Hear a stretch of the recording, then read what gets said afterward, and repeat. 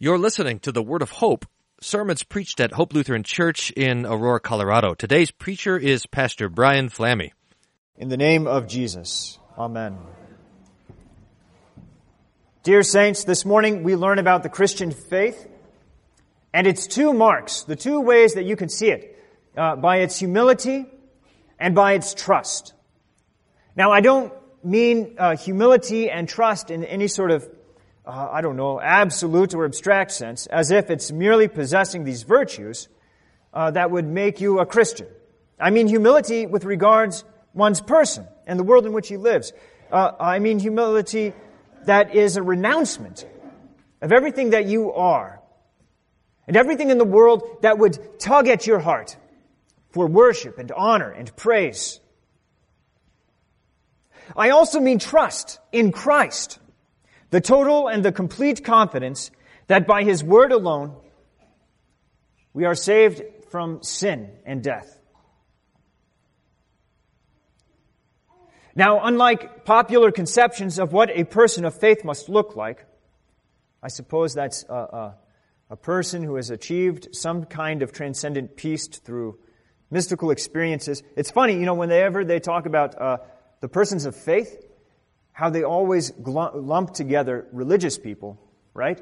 And then among those religious people, they're all people of faith, as if they all possess the faith that actually saves. That's not true. Jesus holds before us two Christians,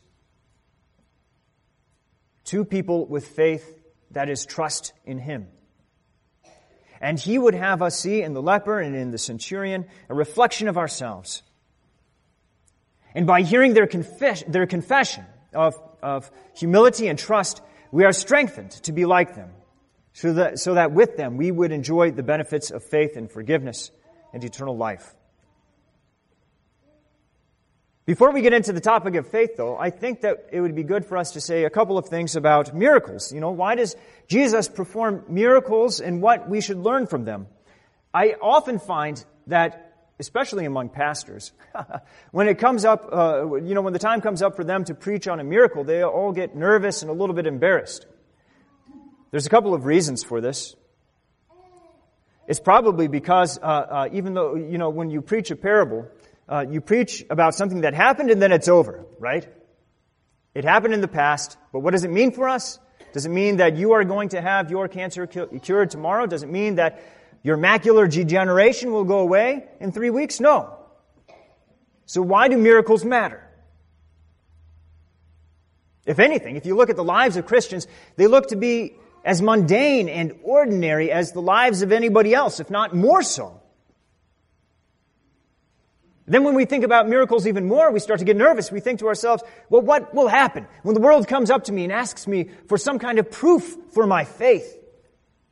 Will I be able to point to Bob, who's had his flu cured by a miracle? Or maybe to Sue over there, who's had her sight restored or something? Worst of all, we're afraid of those people who would come to us, who would point at us and would say, you people who call yourselves Christians, you lack miracles. Do you know what that means? It means that you lack the Holy Spirit and that you are not saved, that in fact your faith is meaningless. It's kind of funny. I think that the devil would prefer for us to think that if we are really saved, if we are truly a Christian, if we actually have faith, that it would always be accompanied by some sort of grand and fantastic sign that would make headlines throughout the world, right? He wants us to think that unless some sort of manifest work accompanies our Christian baptism, that we should go on the lookout for another God.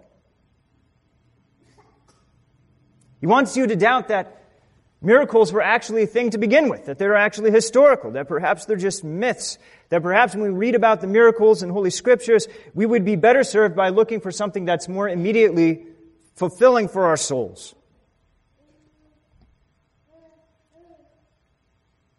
We should pray that the Lord keep us from such thoughts.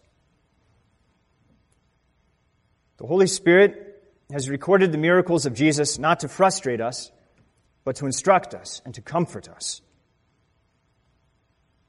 We're instructed when we see Jesus' absolute command of creation. The world is full of illusionists and men and women who dabble in the occult. They can warp appearances, and they can also inflict demons on other people.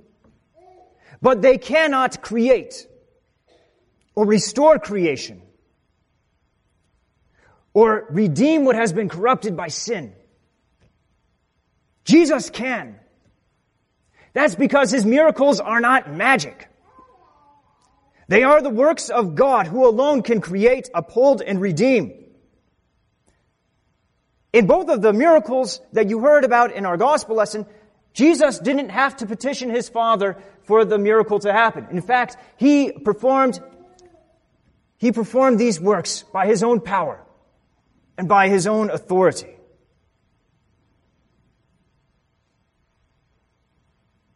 These are the miracles that prove that Jesus is true God. And that which he does outwardly to the bodies of the leprous Jew and also to the centurion's servant, so he can do also inwardly for us in our souls, by giving spiritual life where once there was only death and terror. It's true that many of us haven't seen a miracle, but I don't think I would ever discount the possibility of a miracle happening among us.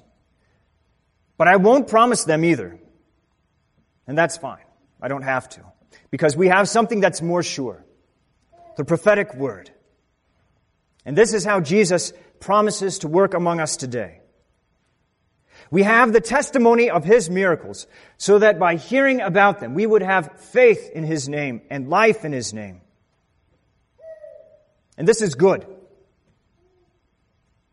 Because instead of deluding ourselves into thinking that we have obtained faith intellectually, by having it proven to us, by seeing it with our eyes, now we know that our faith is truly worked and made and kept secure by God himself,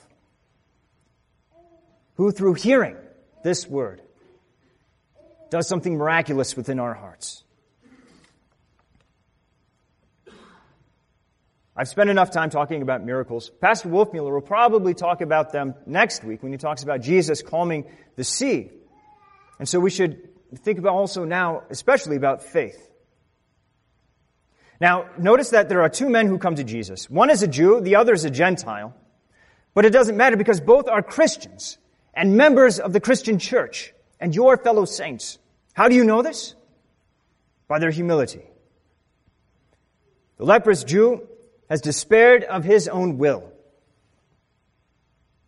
That's why he falls on his knees before Jesus and prays, just as you pray every day when you pray the Lord's Prayer, "Thy will be done." I want you especially to notice how this man doesn't come to Jesus in any sort of arrogance, asserting that he didn't deserve to be stricken with a rotting body. He doesn't come to Jesus crying out in anger and frustration because some sort of great injustice has been done to him. Instead, this man has learned the incredible Christian art of bearing his affliction, his cross, with faith.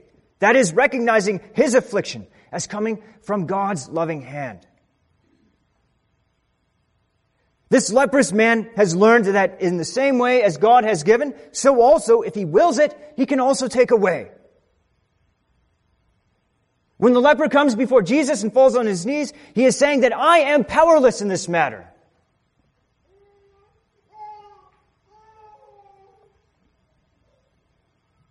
He says that God in his wisdom has given me this cross.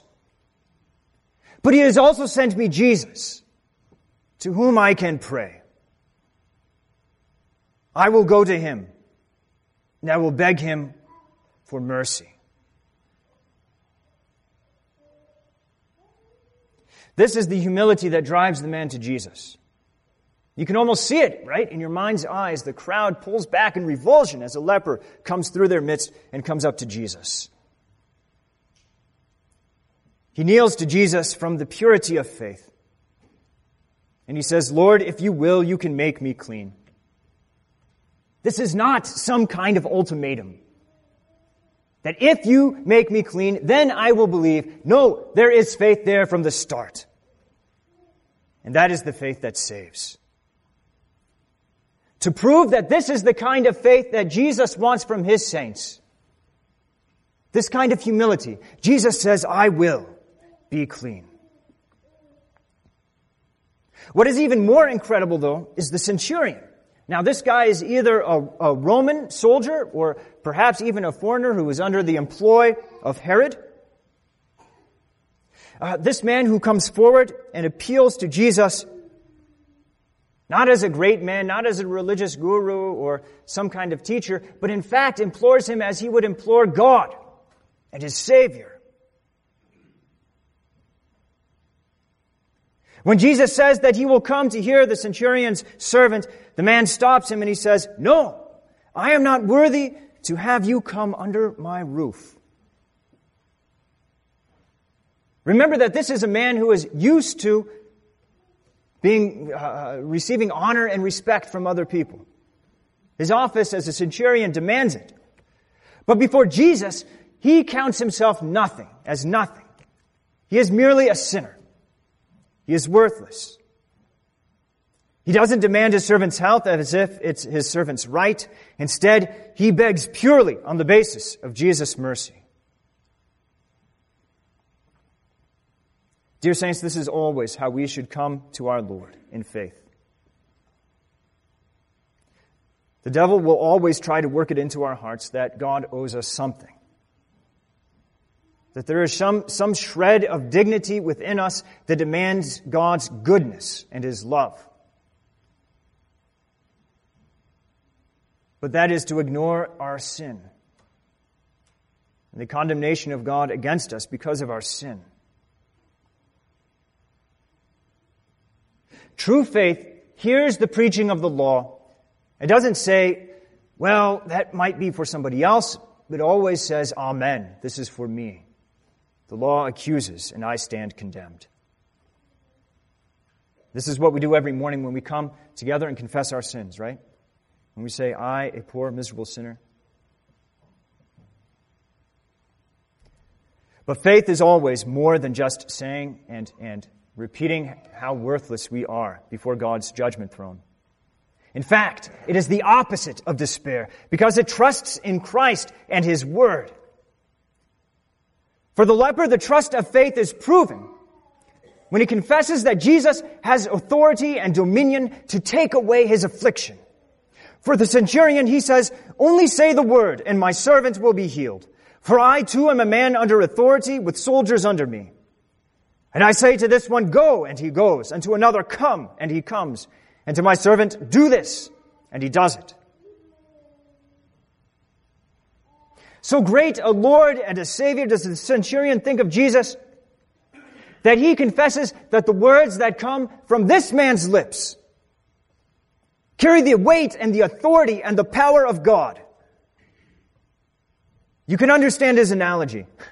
As a great military leader, his word also carries a kind of weight. He speaks and his soldiers go and do and fight. But then the centurion says, How much more so, Lord, for you? When you speak, sins are forgiven. When you speak, corruption gives way to recreation and death to life. The centurion proves himself to be a Christian because he doesn't have to see Jesus make the journey to his servant. The centurion is proven to be a Christian when he says, Lord, it is enough that I hear your word, that I may believe it. To be a member of Christ's body and to rest securely in His church has nothing to do, as these two men have taught us, with the background that you have, your lineage according to the flesh,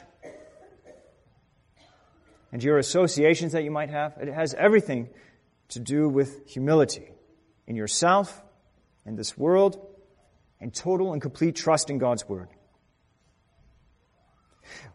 I want you to think about this. When the Lord says, Truly I tell you, with no one in Israel have I found such faith,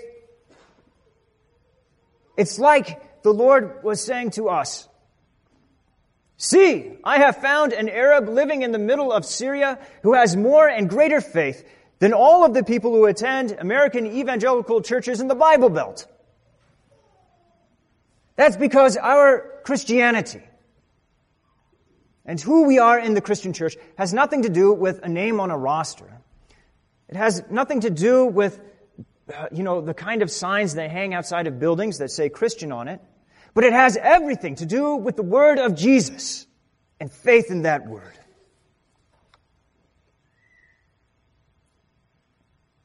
Word and trust. These are the foundations of Jesus' church. And where Jesus speaks, as he does here this morning, he works to save souls from the torments of guilt and shame. And as he saved outwardly for those men who came to him, so he also saves you inwardly, who also come to Jesus today, because you know you are a sinner, and because you trust in what the Bible says, that in Jesus there is forgiveness in life. This is why we draw near to him. And when Jesus says, I tell you, many will come from the east and the west and recline at table with Abraham, Isaac, and Jacob in the kingdom of heaven, know that our Lord is speaking about you. Amen. May the peace of God, which surpasses all understanding, guard your hearts and your minds in Christ Jesus unto life everlasting. Amen. Thank you for listening to the Word of Hope. We hope your time with us was one of joy and peace in hearing the Lord's Word and kindness. If you have questions about anything you heard on today's broadcast, please don't hesitate to contact us at office@hope-aurora.org or call the office at 303-364-7416.